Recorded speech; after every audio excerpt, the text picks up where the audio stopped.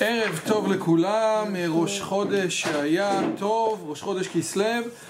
אנחנו נמצאים בפרק ע"ב, אחד הפרקים החשובים ביותר שיש. אם יש פה כמה דברים אז אני אגיד לך לקרוא לנו, בסדר? מהדברים של הרב קפח.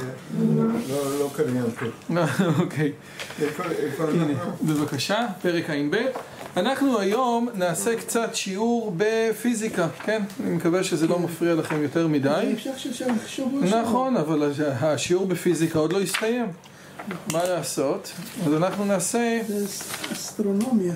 זה אסטרונומיה של היוונים. בבקשה. טוב, יופי, אז אנחנו... תלמי, כן? גם תלמי וגם זה, כן. בכל אופן, אנחנו בעמוד בחלק ע"ב.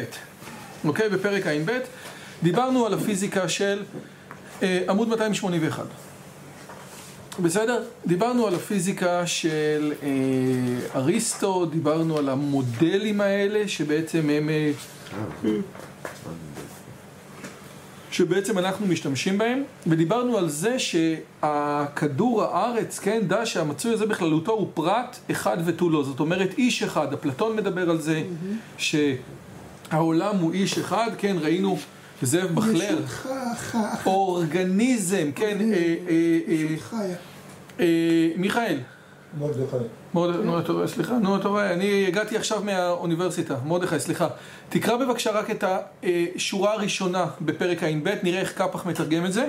דע שהמציאות הזה בכללותו היא דבר אחד, אוקיי, אז הוא אומר דבר, הוא אומר פרט, ואבן תיבון אומר איש אחד, כן? וגם אני רוצה לחדד שזה מה שאפלטון אומר. גם אפלטון אומר, אפלטון רואה את הטבע כאיש המורכב מגוף ונפש, כן?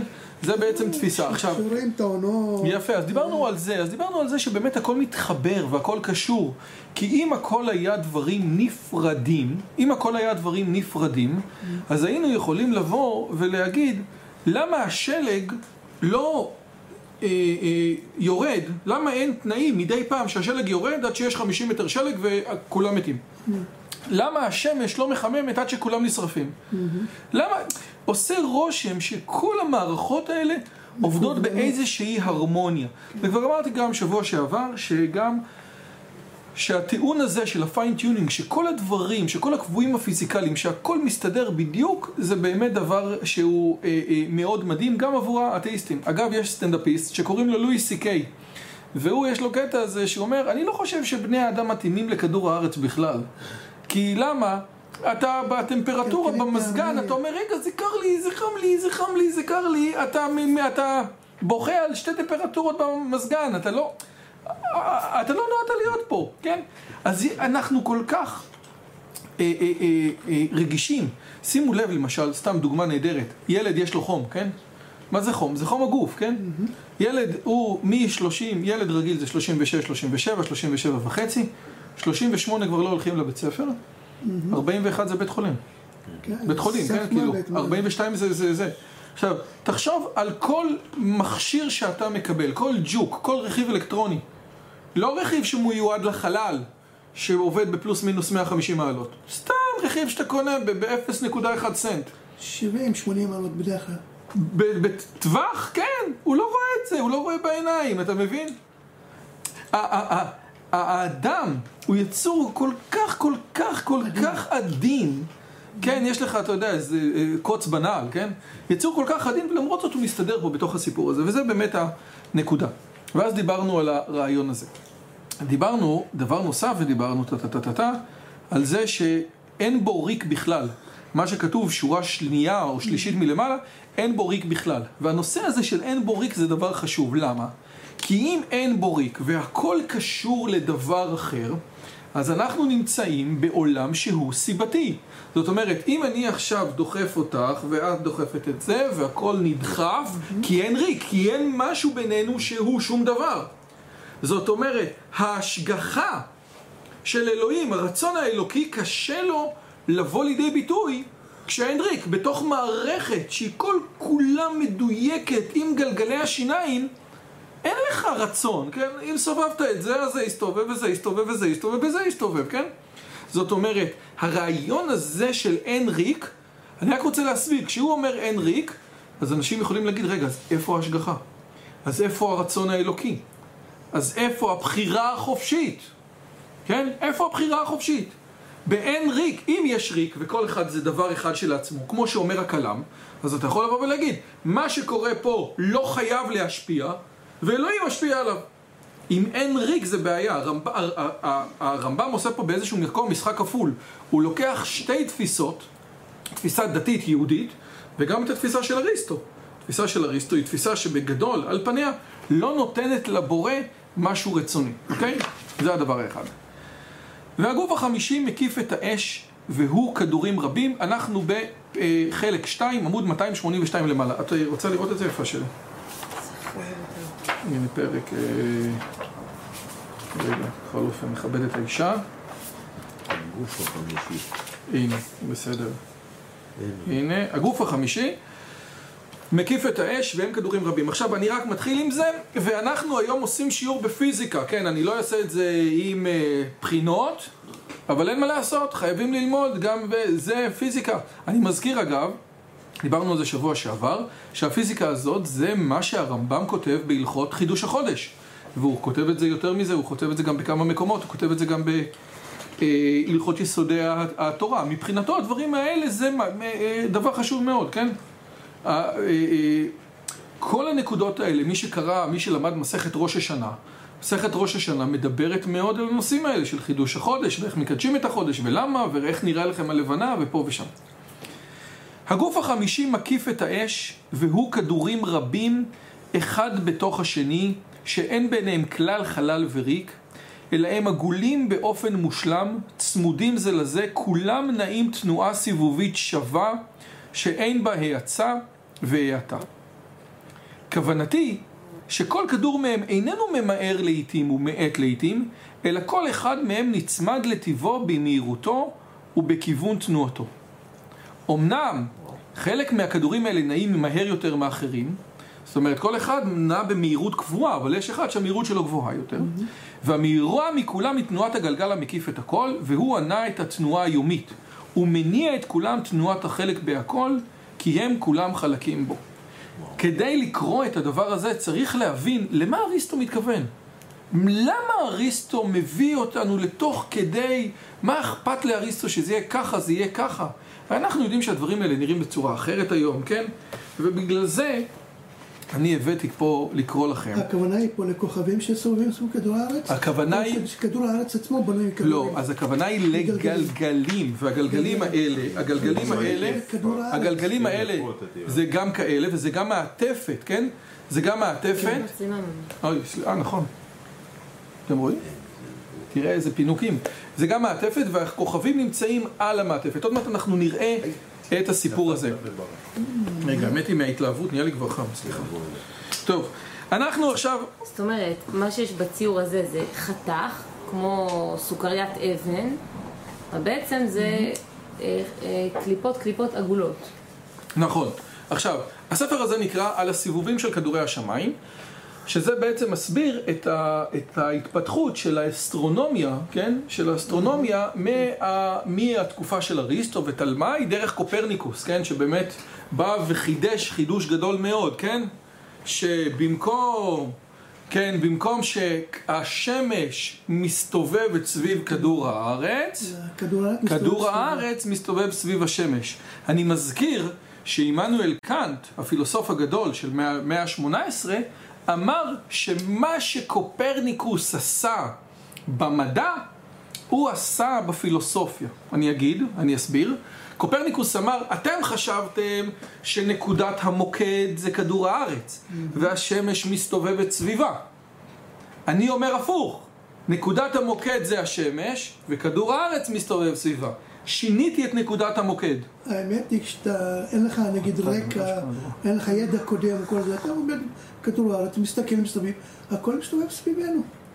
זה מה שקלת מה שהכל מסתובב סביבה. זה די מפתה ולחשוב. רגע, אז אני אסיים את הטיעון ואני אענה לך. קאנט, מה קאנט אומר? עד עכשיו חשבנו שיש את העולם, העולם הוא מה שקיים במציאות, ואז מגיע האדם ומסתכל על העולם. אני אומר, זה לא נכון. האדם הוא היוצר את העולם.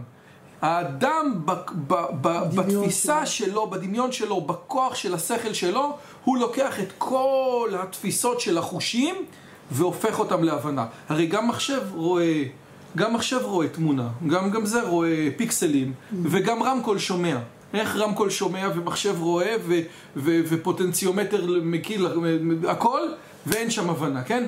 האדם מקבל את כל החושים ומייצר מהם את התפוח. הוא רואה את האדום של התפוח, הוא נוגע בתפוח, הוא ממשמש אותו, והוא מבין שיש פה תפוח. עכשיו אני רוצה לחדד משהו שאליעזר אמר, מה שאמרת.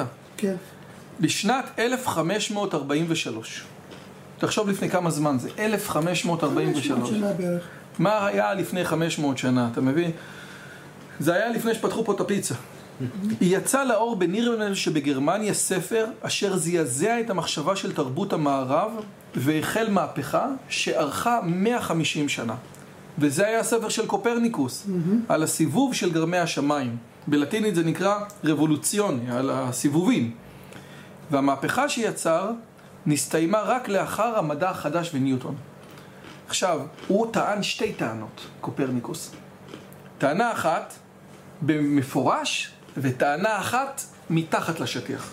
אבל הטענה שהוא טען מתחת לשטיח הייתה יותר חמורה מהטענה שהוא טען במפורש, ולא סתם. זה היה רק נגד הכנסייה, כל הדברים האלה. הכנסייה לא הסכימה שיעלו דעות אחרות, בלי שזה פגע אז אני רוצה להגיד לך שזה לא רק נגד הכנסייה, כי אתה לפני רגע אמרת שאם אתה מסתכל על כדור הארץ, אתה רואה שהשמש עולה במזרח, שוקעת במערב, ואם אומרים לך שכדור הארץ מסתובב במהירות של 30 קילומטר בשנייה, אז נשמע לך לא הגיוני, כי עובדה, הנה בבקשה, אתה ראית הספר פה, הנה אני מפיל אותו, והוא לא נופל 30 קילומטר שם. הוא לא נופל. זאת אומרת, הטענות של קופרניקוס, לבן אדם שמסתכל, בן אדם, אתה יודע, יש, אתה זוכר את אמנון דנקנר? כן. אמנון דנקנר, היה בחור נחמד. קיצר, יש לו איזה ספר אחד, הוא פעם היה כותב טורים בעיתון. אז הוא אומר, היה סופר... נכון, היה סופר, קראו אותו מרק טוויין. והוא כתב ספר שנקרא ינקי בחצר המלך ארתור. איזה אחד, ספר מקסים.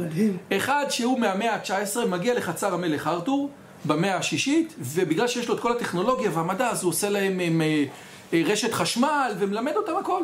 והוא אומר, אם אני הייתי מגיע למאה השישית, לא הייתי יודע כלום להגיד להם. הייתי אומר להם, אתם יודעים שהשמש מסתובב, שכדור הארץ מסתובב סביב השמש. אומרים, טוב, תוכיח. אבל שם גם כן היה... תוכיח, לא רואים את זה, תוכיח. אבל גם שם הכנסייה הייתה נגדו, היה שם כל... נכון, הוא היה אומר, אתם רואים את המים שיוצאים מהקומקום? אפשר לעשות מזה רכב. מעולה, איך עושים? אני לא יודע. כאילו, הרבה פעמים, הבן אדם, הוא יודע הרבה דברים, אבל הוא לא יודע שום דבר. תגיד לי, אתה בטוח שאיך אני יודע השמש מסתובבת? ברור לך שכדור הארץ מסתובב, איך ברור? זה לא נראה ככה. אתה חווה דברים, אתה לא יודע את המכניזם של זה. אבל איך הולך המשפט הזה? ככל שהחברה יותר מתקדמת, ככה היא מאפשרת לאדם... תומאס סואל אומר, חברה מודרנית... תקשיב טוב משפט. תקשיב טוב, אנחנו חיכינו לך עם המשפט. מי המשפט? לא רוצה להגיד. לא רוצה להגיד. עכשיו, מה גרם לקופרניקוס להבין? רגע, תקשיב. אתה רוצה להקשיב? אני אגיד לך בדיוק, אנחנו מגיעים לזה, ואתה צריך להקשיב, כי יש לנו היום שיעור בפיזיקה. חברה מודרנית. הרבה אנשים שואלים, מה ההבדל בין חברה מודרנית לחברה פרימיטיבית? אתה אומר, טוב, המודרנים יותר חכמים, נכון? אבל התשובה היא שלא. רוב האנשים סתומים. יש באמת בחברה מודרנית אנשים חכמים גדולים. חברה מודרנית מתאפיינת לא בזה שכמה אנשים הם חכמים, כמה בודדים, אלא בזה שהיא מאפשרת לכולם להיות מטומטמים. אני אתן דוגמה למה אני מתכוון. ככל פעם היה בחור קראו לו דידי מנוסי. הוא היה עושה מסעות בעולם. נכון. והוא סיפר שפעם הוא היה בתאילנד. אתה לא מקשיב לי. פעם הוא היה בתאילנד והג'יפ שלו התקלקל. אז הוא לפני הרבה שנים. היה חמוד. פעם הג'יפ שלו התקלקל באמצע היערות בתאילנד. והוא באמצע היערות של התאילנד בקרבורטור תיקן את הג'יפ. היום, אם הטסלה שלך מתקלקלת, אתה אין לך מה לעשות. לא. כי היא כל כך מורכבת וכל כך מסובכת, שאתה לא יכול לעשות... אני קניתי את הפריוס, שזה רכב היברידי. אמרו לי, אל תפתח אפילו מכסה מנוע. אתה רוצה להחליף מים, לווישרים, תבואי לפה. למה? כל כך מסובך, אתה לא זה. עכשיו אני רוצה להגיד, דיברנו על זה שקופרניקוס ב-1543 כותב ספר שבעצם אומר שכדור הארץ מסתובב סביב השמש ולא הפוך, ובספר הזה יש שתי טענות. טענה אחת קשה, בפנים, וטענה אחת מתחת לפני השטח. הטענה בפנים שכדור הארץ מסתובב סביב השטח. סביב השמש, סליחה, תודה רבה. הטענה המפורשת הייתה שהארץ דוהרת במרחב העולם מסביב לשמש במהירות של 30 קילומטר בשנייה. איפה שאתה עכשיו, באמת, מהאמת התורה, עוד שנייה תהיה 30 קילומטר מפה. ואתה לא מרגיש את זה.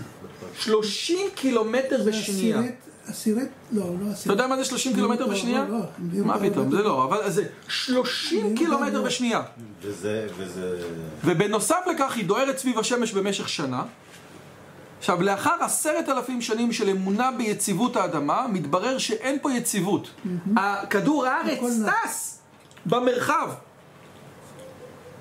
ויותר מזה, הוא גם לא במרכז העולם. מה שחשבנו, שאלוהים שם אותך במרכז, איך אומרים, בצנטרום? בצד של הגלקסיה. לא שם אותך. ויכול להיות. אז אם זה לא במרכז, אולי גם לא, כאילו, אז מה קורה, כן? והוא אומר שהממדים של היקום גדולים מזה. עכשיו, מה שמעניין הוא שלא היה שום טעם בעולם לקבל את התיאוריה של קופרניקוס. היא אמרה לאדם דברים מעליבים, שהוא לא המרכז, שהוא זה, והיא פגעה בגאווה, ומעל הכל היא לא נתנה שום תועלת. היא לא היו שום תופעות, תקשיב טוב, היא לא הסבירה שום תופעות בצורה מדויקת יותר מהתיאוריה של תלמי. אבל זה היה טענה אחת. מעל פני השטח. אבל הטענה מתחת לפני השטח היא טענה ממש הרבה יותר קשה. אם מה שטוען קופרניקוס זה שהאדם היה עיוור ובור עד עצם אותו יום.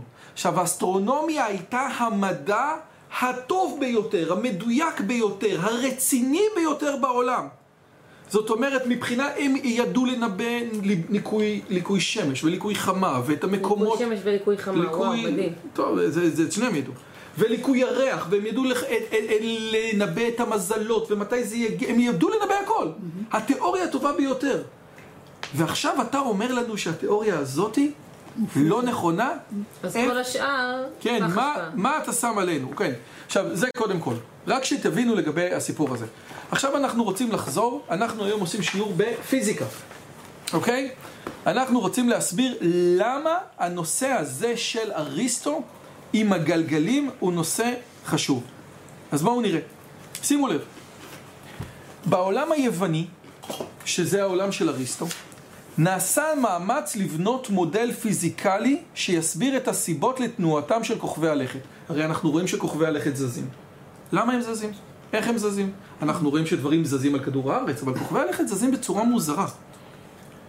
ההבחנה זו בין מודל מתמטי המתאר את התנועות ובין מודל פיזיקלי המנסה לרדת לחקר של המנגנונים, זה גם מה שקופרניקוס יגיד.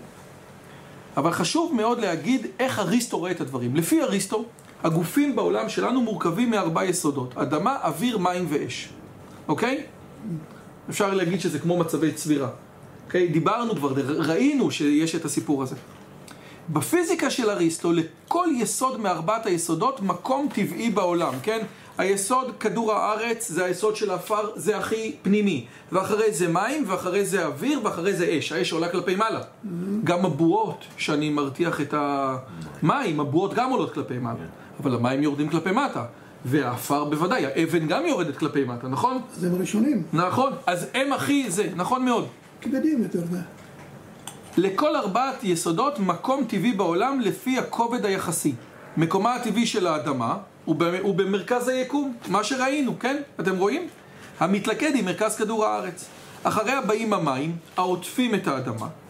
אם אתה גם מסתכל על הנהר, כן, בתחתית של הנהר, בתחתית של הים, יש אדמה, נכון? אחריהם באים המים, אחריהם באים האוויר, ואחרי האש, הנמצאת בהיקפו של העולם. כן, האש באמת זה אחד היסודות שבאמת אתה רואה שתמיד עולה כלפי מעלה. על פי אריסטו, יכולות להיות רק שתי תנועות טבעיות המתרחשות בלי השפעת כוחות חיצוניים. הרי ברור שאם אני לוקח את זה ומביא את זה, אז אני השפעתי על הדבר הזה, כן? אבל יש תנועה טבעית. תנועה יכולה שבעצם למקום הטבעי שלו, אל המרכז. זאת אומרת, למה האבן, כשאני זורק אותה, יורדת כלפי מטה? כי היא עשויה מהיסוד של אפר, והאפר, המקום הטבעי שלו, המקום הטבעי של האפר הוא למטה, ולכן היא יורדת למטה. זה בדיוק. ואם הייתי לוקח בלון עם אוויר, אז הבלון רוצה ללכת כלפי מטה, כן? כלפי מעלה. אוקיי? אוקיי? זה הרעיון. עכשיו, הגופים וחוקי תנועתם תקפים על פי אריסטו בכדור הארץ. מחוץ לכדור הארץ נמצאים הכוכבים והגלגלים שעשוי מחומר חמישי, כי משהו שם הם הבינו שהוא שונה. והוא שונה מארבעת היסודות לגמרי. אוקיי? הגופים שאנחנו רואים בכדור הארץ כל הזמן משתנים. בן אדם נולד, בן אדם מת, בן אדם מזדקן, העץ הולך, חוזר. עושה רושם שבעולם של הכוכבים הם נשארים אותו דבר בדיוק. מה שראית אתמול, מה שתראה מחר, אותו דבר. לא, במהלך השנה אתה יכול לחזות את זה. אתה רואה שהם משתנים. השינוי קבוע. אתה רואה, רק שנייה. משנה לשנה אותו דבר. אתה רואה שהם, רק שנייה, אתה רואה שהמיקום משתנה. עכשיו, ברור לגמרי שלא יהיה להם את הטלסקופ לראות שבאמת יכול להיות שגם בתוך הירח דברים משתנה, אבל הכוכבים נראים להם שהם לא משתנים. זה לא כמו שבכדור הארץ דברים נהרסים ונבנים וזה. אוקיי? גם אלה שמשתנים, הכוכבי לכת, הם בסופו של דבר הם עושים סיבוב שניתן לחיזוי. לגמרי.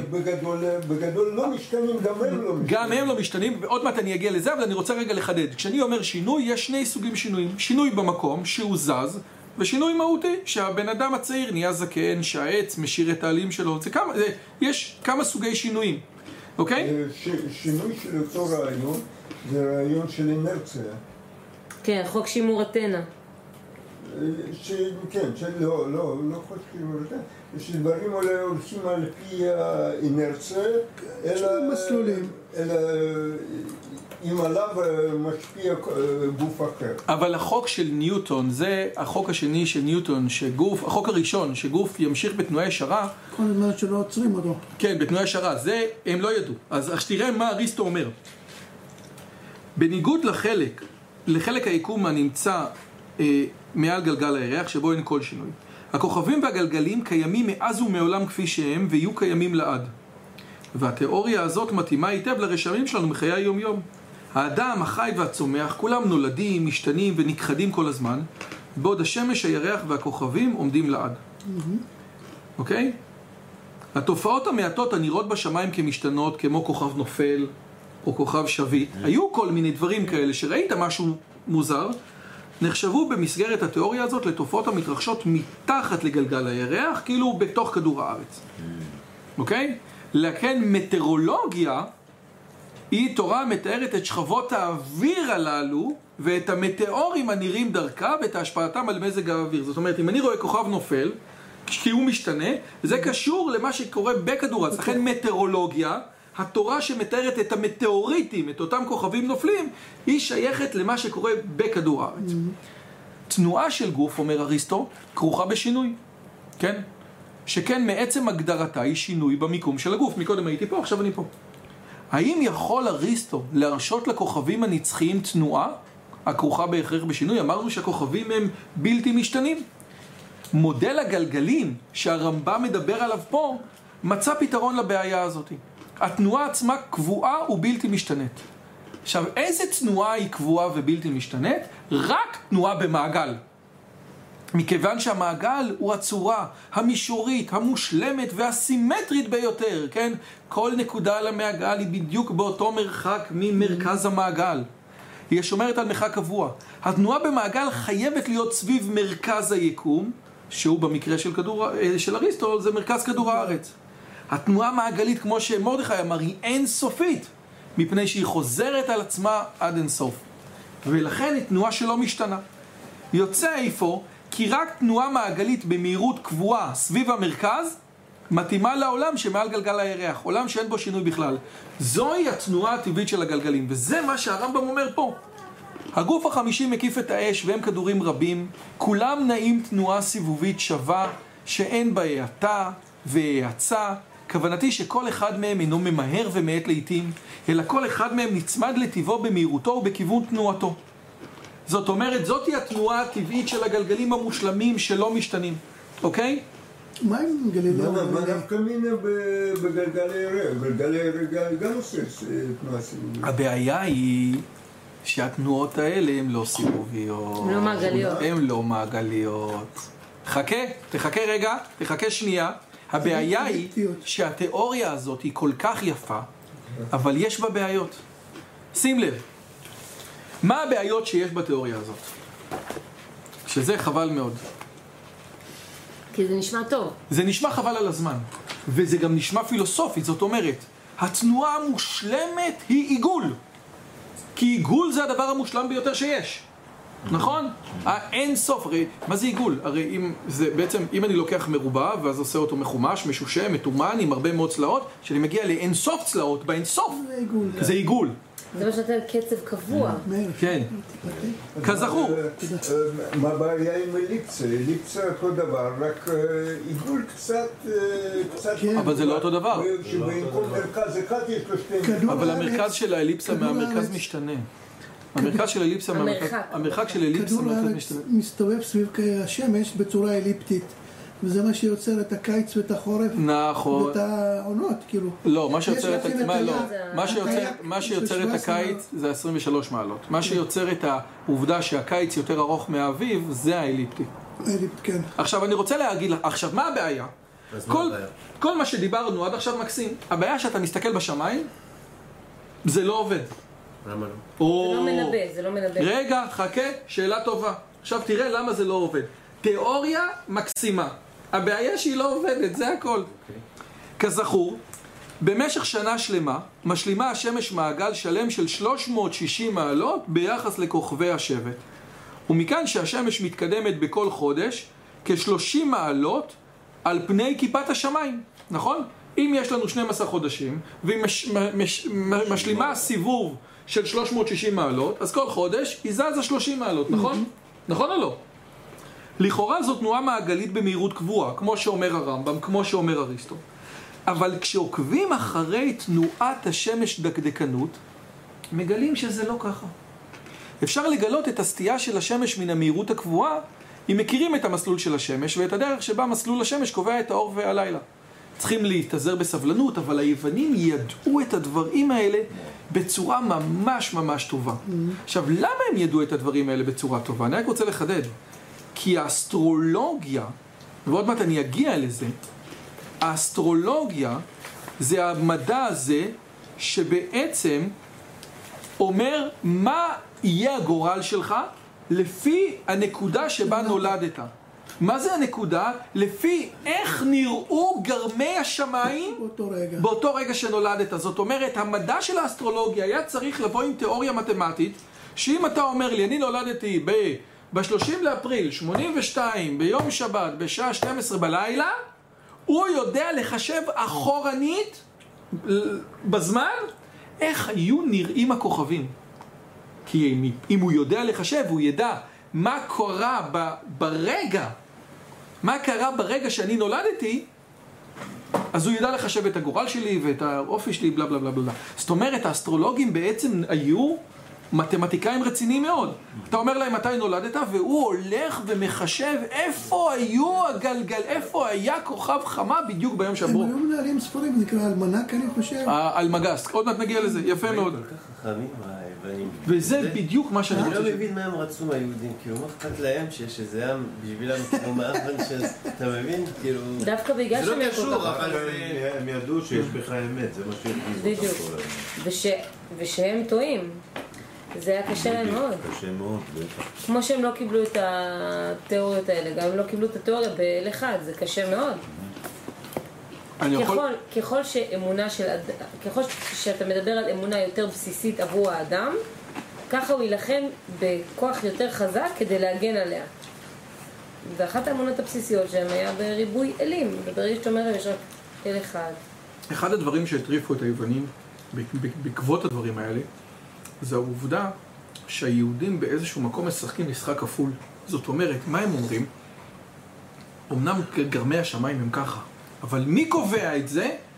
זה נקבע פה. אנחנו קובעים את זה, אנחנו ביכולת שלנו משנים את המציאות. מה שיש שם איזה משפט, אין לי חלק לא בקרן השור, כן? הם היו שמים את קרן השור. מה זה קרן השור, כן? זאת אומרת, ששור מועד יכול לשנות את הטבע שלו. אומר הרמב, שילדה בגיל 12 מביאה 2 שערות, כן? שערות ערווה. עכשיו, אם היא בת 12 בדיוק בראש חודש, אוקיי? והיא מביאה 2 שערות, וחז"ל וסנהדרין החליטו לדחות את חידוש החודש ביום, אז היא עוד לא בת 12.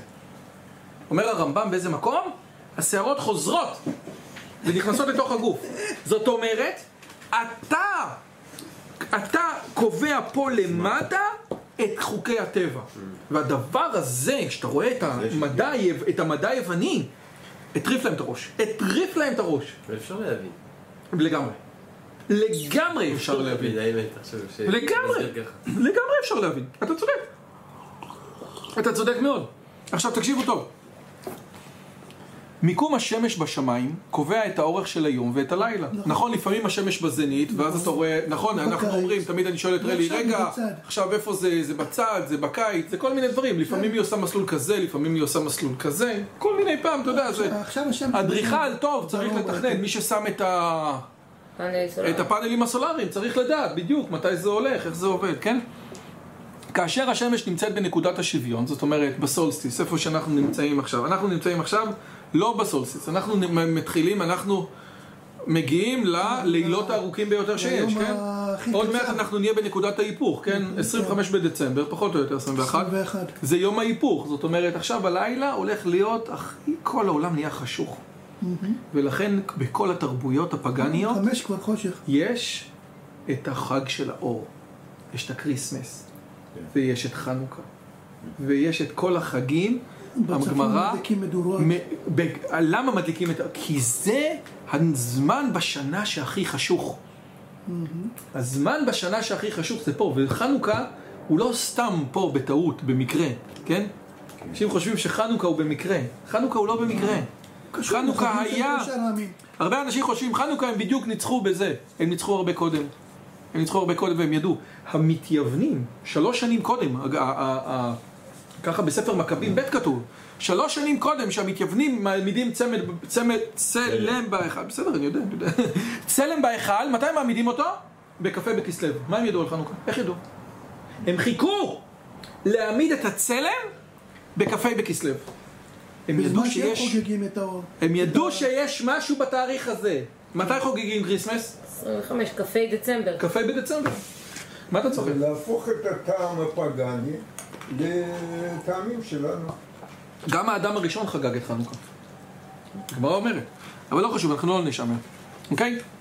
אירוע כזה מתרחש פעמיים בשנה. ב-21 במרס, השמש נמצאת בנקודת השוויון של האביב, וב-23 בספטמבר בנקודת השוויון של הסתיו. 2 נקודות השוויון, זאת אומרת שהאורך של היום והאורך של הלילה זה אותו אורך. בסדר? 2 נקודות השוויון נמצאות במרחק חצי מעגל זו מזו במסלול של השמש על רקע המזלות, כן? כאילו. אילו השמש הייתה נעה במהירות קבועה, כמו שאריסטו אומר, אז יום ולילה היו שווים כל הזמן. אז היינו מצפים, כן? היינו מצפים שהזמן החולף בין נקודת שוויון אחת לשנייה יהיה חצי שנה בדיוק. אבל זה לא ככה. יש לנו במקום 182 ימים, 187 ימים. כלומר, יש הפרש של כמעט 10 ימים בין הזמן שעוברת השמש חצי אחד של המעגל לבין הזמן שעוברת את החצי השני. עכשיו תשאל אותי איך הם ידעו בדיוק. כשאמרת 23 מרץ עד 23 ספטמבר זה חצי שנה בדיוק. נכון, אבל אם אתה... אבל היית... לא. מה אתה לא, 21 במרץ. אבל מספר הימים, זה לא יוצא בדיוק חצי חצי. זה חצי שנה, אבל כל חודש הוא באורך אחר. נכון, יש לך 29, 30, 31, אתה משחק עם זה. אוקיי. זה לא יוצא חצי חצי. הימים אתה מתכוון. נכון, אתה משחק, זה לא יוצא אותם ימים. יש איזה סטייה כאן. כן. לא אמור להיות סטייה הכניסו עוד בכלל. חודשים, המסקנה... כשרים. רגע, לא, זה עוד לא שם. המסקנה הבלתי נמנעת הייתה ידועה לאסטרונומים היוונים, כי השמש נעה מהר יותר בסתיו ובחורף, מה שעושה את המשך שלהם קצר יותר מזה של האביב והקיץ. והעובדה הזאת היא בעייתי להנחה של מהירות קבועה. אז הם ידעו שלמרות שזה מהירות קבועה, זה לא יכול להיות מהירות קבועה, כי עובדה שהשמש משלימה את המסלול הזה יותר מהר. אבל אריסטו אמר שזה מהירות קבועה, בעיה מספר 1. עד כאן אתה איתי? וגם שנה מעוברת זה ככה? לא היה להם שנה מעוברת. לא היה, שנה מעוברת... מה? אצלנו יש. אצלנו יש, אבל אצלנו זה הרבה קודם. מה? הרבה לפני תלמי. הרבה לפני תלמי, זאת הנקודה. אבל יש עוד בעיה. בעיה ראשונה זה שמש, אבל יש גם בעיה של ירח. גם הירח, אם מסתכלים בו בדקדקנות, אינו נע במהירות קבועה. אגב, תראה מה רבן גמליאל אומר, כך מקובלנו עם בית אבא, שפעמים בא בארוכה, ופעמים בא בקצרה, לפעמים המחזור של הירח מתקצר, ולפעמים הוא מתארך. בגדול, בדרך כלל זה 29.5 ימים, אבל זה לא תמיד 29.5, לפעמים קצת יותר, לפעמים קצת פחות. אנחנו לא רואים את זה, כי בן אדם היום לא רואה שום דבר ולא מבין, ואין לו את התחושה הזאת שהימים... לא, אתה צריך כלים, אתה צריך ממש... איזה כלים היו להם? איזה כלים? איזה כלים? 2500 שנה. איזה כלים? על מה הוא מדבר? איזה כלים? קודם כל היה להם... לתצפיות. אבל לא, בלי טלסקופ, בלי טלסקופ, בלי טלסקופ, בלי שעון, לא היה שעון, היה שעוני שמש, היה שעוני מים, לא היה שעון. והם ידעו בכאלה דיוקים, תראו מה קורה עכשיו על הירח, אתם לא תאמינו. זמן ההקפה הממוצע זה 29 ויום ו-12 שעות ו-44 דקות. והם ידעו את זה. גם רבן גמליאל אומר, מקובלני מבית אבא שאין חידוש הלבנה פוחת מ-29 יום ומחצה וככה וככה חלקים. והוא אומר עוד מקובלני מבית אבא, זה אומר שזה מסורת שאני מחזיק. אני לא חישבתי את זה, כן? ובוודאי שהיוונים ידעו. אבל הוא משתנה מהקפה להקפה, וזה יכול להגיע ל5 שעות ויותר. עכשיו, אתה חייב לדעת את זה כדי לדעת מתי ייכנס ליקוי חמה או ליקוי ירח. אז הם ידעו את זה. אז אם זה, איך זה יכול להיות? אם הירח מסתובב במהירות קבועה, איך זה מסתדר? אוקיי? עכשיו, יש עוד בעיה. אתם מכירים את זה שכתוב, מישהו פה קורא אסטרולוגיה? לפעמים. יפה. אז לפעמים כתוב בטור של אסטרולוגיה, מאדים נמצא בנסיגה, ואתם צריכים להיזהר מאוד שלא יקרה לכם שום דבר. נכון? מה זה מאדים נמצא בנסיגה? כתוב, נכון? הולך אחורה, כאילו. הולך אחורה, בדיוק. תצפיות... זה בגלל שהוא מסתובב? תקשיב טוב. תצפיות בכוכבי הלכת, תוך כדי סיבוב. מעבר לשמש ולירח, מגלות כי גם הם מראים סטייה. וסטייה בולטת, רואים אחרי העוקב, אחרי המסלול של מאדים.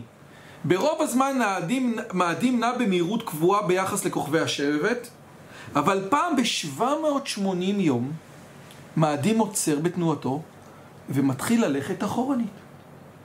זאת אומרת, הוא הלך עד עכשיו פה, עכשיו אחרי זה הוא מתחיל ללכת ככה וחוזר. זה אומר שהוא עושה סיבוב. לא, ככה הוא הולך. לא, אני יודע, מבחינה מעשית. רגע, שנייה. אבל הוא מתעכב במעגל, כאילו. מתעכב, הולך, קורא, וואטסאפ, שוטר, אני לא יודע מה עושה סיבוב. לא, זה לא בדיוק מעגל, זה גם מעגל חצי כוח, אתה מבין? תסתכל מה הולך פה. עכשיו, זה בכלל מטורף, אתה מבין? הוא הולך אחורנית. מאדים מתמיד בתנועת הנסיגה במשך חודשיים. הוא הולך אחורה, ואחר כך חוזר לתנועה הרגילה שלו קדימה. והמסלול כזה מתואר ביור 4. הנה בבקשה, אתם רואים? הולך אחורה. עכשיו זה לא הגיוני. זה הסיבה שרוצים לטוס למאדים. לתקן לו את הנסיגה. כל שנתיים יש את ההזדמנות שהוא מתקרב יותר לכדור הארץ. עכשיו, תופעת הנסיגה מופיעה אצל כל כוכבי הלכת. אוקיי? עכשיו, למה זה חשוב? כי עד יום, כשאתה קורא טור באסטרולוגיה ואומרים מאדים בנסיגה, אנשים הנמצאים תחת השפעתו של כוכב לכת מסוים הנמצא בתקופה לא מוצלחת, כאשר כוכב לכת נמצא בתקופת הנסיגה שלו. זאת אומרת, הנסיגה עד היום שאתה פותח עיתון ואומרים לך מאדים נמצא בנסיגה, מתכוונים לפעם ב-780 יום שעכשיו הוא חודשיים אחורנית. אז ראינו שהירח לא מתנהג כמו שצריך, ראינו שהשמש לא מתנהגת כמו שצריך, ראינו שהמאדים מתנהג בצורה מטומטמת לגמרי. איך זה מסתדר עם זה שאריסטו אומר שכוכבי הלכת מושלמים והם עושים את המסלול המעגלי המושלם שהכל מושלם? עד כאן 3 שאלות. האם השאלות מובנות? האם השאלות מובנות? יפה מאוד. ועכשיו הרמב"ם מגיע לשיטה מתמטית מסובכת ומורכבת מאוד מאוד מאוד שנועדה לפתור את הסוגיה הזאת. והשיטה הזאת מגיעה משני אספקטים. אספקט אחד זה השיטה אקצנטרית, ואספקט אחד זה השיטה אפיציקלית. ואנחנו נסביר את כל הדברים, כולל תמונות בצורה יפה. 3. עמוד 282. 3. המרכזים של הגלגלים האלה שונים. יש מהם שמרכזו הוא מרכז העולם, ויש מהם שמרכזו מחוץ למרכז העולם. יש מהם נע תמיד את תנועתו הייחודית מן המזרח למערב, ויש מהם שנע תמיד מן המערב למזרח. זאת אומרת, אם אני לא ישים את המרכז של המעגל כמרכז כדור הארץ, אלא מרכז כדור הארץ יהיה קצת החוצה או פנימה, אז הכוכב יסתובב במעגל מושלם, אבל פעם הוא יהיה קרוב אליי יותר, ופעם הוא יהיה רחוק ממני יותר, נכון? תחשב על כוכב שמסתובב ככה. אז אם אני באמצע, הוא תמיד יהיה באותו מרחק, אבל אם אני פה, שהוא פה הוא יותר קרוב, שהוא פה הוא יותר רחוק. זה התפיסה האקסצנטרית. מה זה אקס? מחוץ למרכז. לא מרכז, מחוץ למרכז. זה לא למרכז. זה לא, עכשיו זה בעיה, כי אריסטו מבחינתו, המרכז של היקום זה מרכז כדור הארץ, המרכז של המעגל זה מרכז כדור הארץ. אבל איך זה מסתדר לנו? איך זה מסתדר לנו עם מה שקורה למאדים? איך זה מסתדר לנו? עכשיו, זה לא יכול להסביר את מאדים. נכון. מאדים, אם זה קורה ככה, אז מאדים היה, הוא הולך קצת יותר לאט, הוא לא יכול לחזור אחורנית. זה טירוף מוחלט שמאדים חוזר אחורנית. יכול להיות שהוא נע מאיזה אנרגיה של הסיבוב הזה. אז האמת היא שאתה די צודק. כשהוא מתרחק, אז זה מוריד לו את הכוח והוא חוזר. אז אתה די צודק. עכשיו תראו, זה המודל האפיציקלי. מודל מאוד מסובך. זה אומר שיש תנועה מרכזית של גלגל, ובתוכה יש עוד תנועה של גלגל. אז הוא עושה ככה. בואו נקרא את זה. אבל לא כל הזמן. לא, את זה הוא עושה... שנייה. 730. האסטרונומי... לא. את זה הוא עושה ככה כל הזמן, כדי שאתה... כי הוא חייב לעשות תנועה מושלמת. אבל אתה פעם... בדיוק. האסטרונומים היוונים ניסו לבנות מודל שיסביר את התנועות המסובכות של כוכבי הלכת. אז ראינו את השמש, את הירח, את מאדים. בעזרת הרכבה של כמה תנועות ביחד. ואפולוניוס היה הראשון שהציע מודל מתמטי המתאר בצורה את תנועת הנסיגה של מאדים. העיקרון של המודל זה היה הנחה כי את כוכבי הלכת מניעים 2 גלגלים. ופה, הנה, זה הרעיון הזה, האפיציקלי, כן? פה הוא מדבר אליו, כן? פה הוא מדבר על האפיציקלי, כן? ב4. מספר הכדורים האלה המקיפים את העולם אינו יכול להיות בשום פנים ואופן פחות מ-18. וייתכן שמספרם גדול יותר, ויש מקום לעיין, וכן יש מקום לעיין האם יש אפיציקלים ואם גלגלים המקיפים את העולם. על זה הוא מדבר. שהוא כותב אפיציקלים או גלגלי משנה, הוא אומר כזה דבר. יש גלגל מרכזי של מאדים, שנקרא גלגל הסובב את כדור הארץ, וגלגל משני, ככה, אתם רואים? הנה, פה, זה גלגל אחד של מאדים, ויש עוד גלגל שסובב את שהוא הולך ככה. אז בעצם מאדים עושה תנועה כזאת. כן. אוקיי? ואחד משני הסובב על גביו של הראשון ונקרא אפיציקלי, או גלגל ההיקף. ועל הגלגל המשני יושב כדור הלכת. אתה צריך לתת קרדיט לספר הזה. אמרנו לו, צבי מה זה, כפרה עליו. עכשיו, אם אני מסתכל על השמש, על כדור הארץ והשמש ומאדים, אני אראה שהוא מתאר את תנועת הנסיגה. וזה דבר גדול מאוד מבחינה מתמטית. זה היה דבר מרשים בצורה בלתי רגילה. היכולת שלהם לראות, היה להם תפיסה פילוסופית. הגלגלים הם מושלמים. אבל התפיסה הזאת לא התאימה למציאות. כי אתה רואה את מאדים זז אחורנית, ואתה רואה כל מיני דברים כאלה.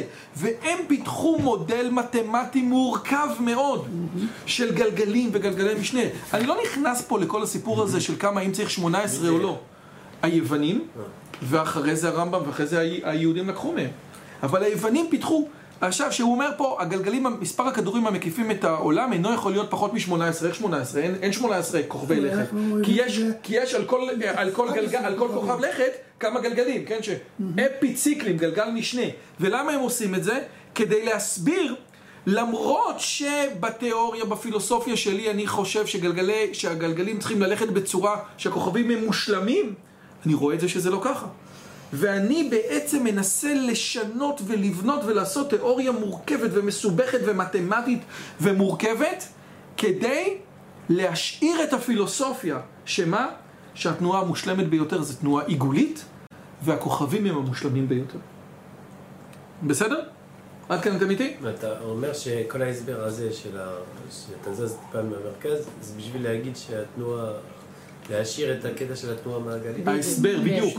כן, להסביר. להכניס את ההפרש. להכניס את ההפרש, שפעם, כי רק ככה, פעם אני יכול בתנועה מעגלית מושלמת להיות יותר קרוב ויותר רחוק. אם כדור הארץ נמצא במרכז היקום, אז אין דבר כזה, אז אתה תמיד באותו מקום. והרמב"ם מסכים איתם? אז הרמב"ם מסכים איתם, כן. עכשיו, הרמב"ם, יש פה בעיה. עכשיו, תראו מה אומר הרמב"ם. יפה מאוד. אז איך הוא מסכים איתם? אתה אומר, זה הוא לפני 500 שנה. הרמב"ם לפני 1,000 שנה, ואלה לפני 2,500 שנה. אבל קופרניקוס זה ב-1543, הרמב"ם מת ב-1204. אז כשהרמב"ם היה חי, זה היה... המדע מתקדם הרבה יותר מהר היום. זה היה המדע.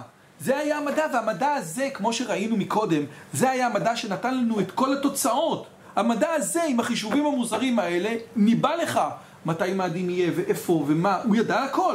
אומר, אם אתה הולך לפי מה שאני אומר לך, אני אומר לך בדיוק באיזה יום מאדים מתחיל את הנסיגה שלו. מה תגיד על זה? אז אתה חייב להיות איתו. גאות, שפל, הכל. מה? איפה עכשיו איינשטיין? אבל דבר גם כן תוך כדי תצפית. איינשטיין מדבר על... כן, אבל ממקום אחר. שאיינשטיין הגיע כבר, הדברים האלה קשורים. הייתה מתצפיות. מתצפיות, זה לא היה חישובים יותר. זה הכי טוב לפני. טוב, אחרי כן עשו את זה. רגע, אני רוצה יש לנו עוד כמה דקות, אוקיי? במאה הרביעית לספירה התחיל תהליך שקיעה ארוך של האימפריה הרומית, ואיתה נזנח גם העיסוק המדעי וגם האסטרונומיה. כאשר המוסלמים פלשו על אגן הים התיכון, הם לא מצאו מדעי חי ופעיל, אבל הם נתקלו בכתבים של היוונים. המוסלמים יחיו את הפעילות המדעית באמצעות תרגום לערבית של ספרי התרבות היוונית, והם התחילו לבוא ולדון בהם. כזכור, על פי אריסטו יכולות להיות רק 3 תנועות טבעיות המתרחשות בלי השפעה של כוחות חיצוניות. תנועות טבעיות יכולות להיות אל מרכז העולם או למרכז העולם, זאת אומרת כמו שהאבן הולכת למרכז או מחוץ, או כמו שהאש עולה למעלה, או אם הגופים נמצאים קרוב, או תנועה במעגל במהירות קבועה סביב מרכז העולם, אם הם עשויים מן החומר המרכיב את הגלגלים. אבל לפי תלמי, כדי להסתדר עם זה, הגלגלי ההיקף מבצעים תנועה במעגל סביב נקודה שהיא לא מרכז העולם. כי אנחנו יודעים שפעם זה נראה יותר קרוב אלינו ופעם יותר רחוק, פעם זה מתקרב יותר, פעם זה... אז איך זה מסתדר? והתנועה הזאת היא לא אחת מהתנועות שאריסטו מדבר עליהן. אריסטו אומר, תנועה יכולה להיות מושלמת סביב מרכז העולם. תלמי אומר, תקשיב, זה לא נכון, זה לא סביב מרכז העולם, כי זה לא מסתדר עם הדאטה, עם הנתונים. מה שאמרת זה מהכלם שיוצרים מציאות. אז זה בדיוק, זה נקודה בדיוק. עכשיו, יש פה את המציאות, כן, נכון, אבל מצד שני, גם תלמי הוא מדען, הוא מסתכל, אומר לך, תקשיב, ואריסטו הוא גם מדען. ערעורים האלה נמשכים מאוד שנים. עכשיו, מה אומר הרמב"ם? כבר ידעת מענייני האסטרונומיה מה שלמדת אצלי ומה שהבנת מתוך ספר האלמגס, זה הספר שאתה מדבר עליו. ואשר כבר ידעת שכל העניין נוהג על פי 2 היסודות, או גלגל ההיקף, או גלגל מחוץ למרכז, או שניהם ביחד. ועכשיו אני אומר כזה דבר. עכשיו הרמב"ם צריך להסביר איך אריסטו טעה. איך אריסטו טעה? במה אריסטו טעה? אריסטו אומר זה חייב להיות סביב מרכז כדור הארץ. תלמי אומר זה לא יכול להיות סביב מרכז כדור הארץ, כי אז הייתי רואה תמיד את הכל באותו דבר, שווה. אז הרמב"ם צריך עכשיו להסביר איך אריסטו טעה, אריסטו הגדול. אז מה הוא אומר? כל מה שנתבאר במדעי הטבע אצל אריסטו, זה הוא שיש שם דבר המשנה את מקומו, כי הוא התנועה בסדר, לא חשוב. ובפרט כל מה שהזכיר, רגע, איך הוא אומר? הנה. ואשר אמרתי מקודם מה שאני חוזר עליו עתה. שכל מה שאמר אריסטו מתחת לגלגל הירח נוהג לפי ההיגיון, אבל כל מה שבשמיים לא הקיפה ידיעת האדם מאום עליהם, פרט השיעור הלימודי המועט. זאת אומרת, אריסטו מבין במה שקורה פה. מה שקורה מעל גלגל השמיים, בזה הוא לא מבין. הוא מחלק. הוא אומר, תקשיב, אריסטו באמת גדול, אבל הוא לא הבין במה שקורה מעל גלגל השמיים. עכשיו, זאת היא נקודה שהרמב"ם מנסה ומדבר עליה, ולכן השיעור הזה היום, וסיימנו אותו, היה מצד אחד פיזיקה ואסטרונומיה, אבל הפיזיקה והאסטרונומיה האלה זה מה שמסביר. להיכנס בדיוק לאפיציקלים, אני לא יודע, אני גם לא מכיר, זה גם לא רלוונטי, אבל אלה היסודות שהרמב"ם מדבר. מצד אחד הוא רואה את התיאוריה של אריסטו ולוקח אותה, ומצד שני הוא קצת מסתבך איתה. ואנחנו נראה את ההסתבכות הזאת, כן?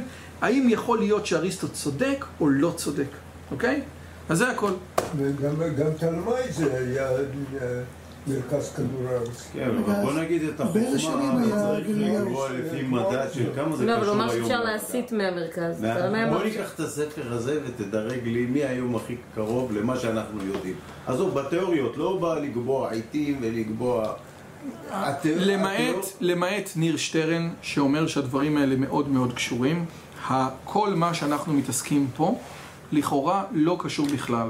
כדור הארץ, זה תיאוריות שאתה לומד אותם רק בתור היסטוריה של פעם. כדור הארץ מסתובב סביב כדור השמש במסלול... מה? מה זה מקדם להתעסק? או, שאלה טובה. אז קודם כל, זאת שאלה רצינית מאוד.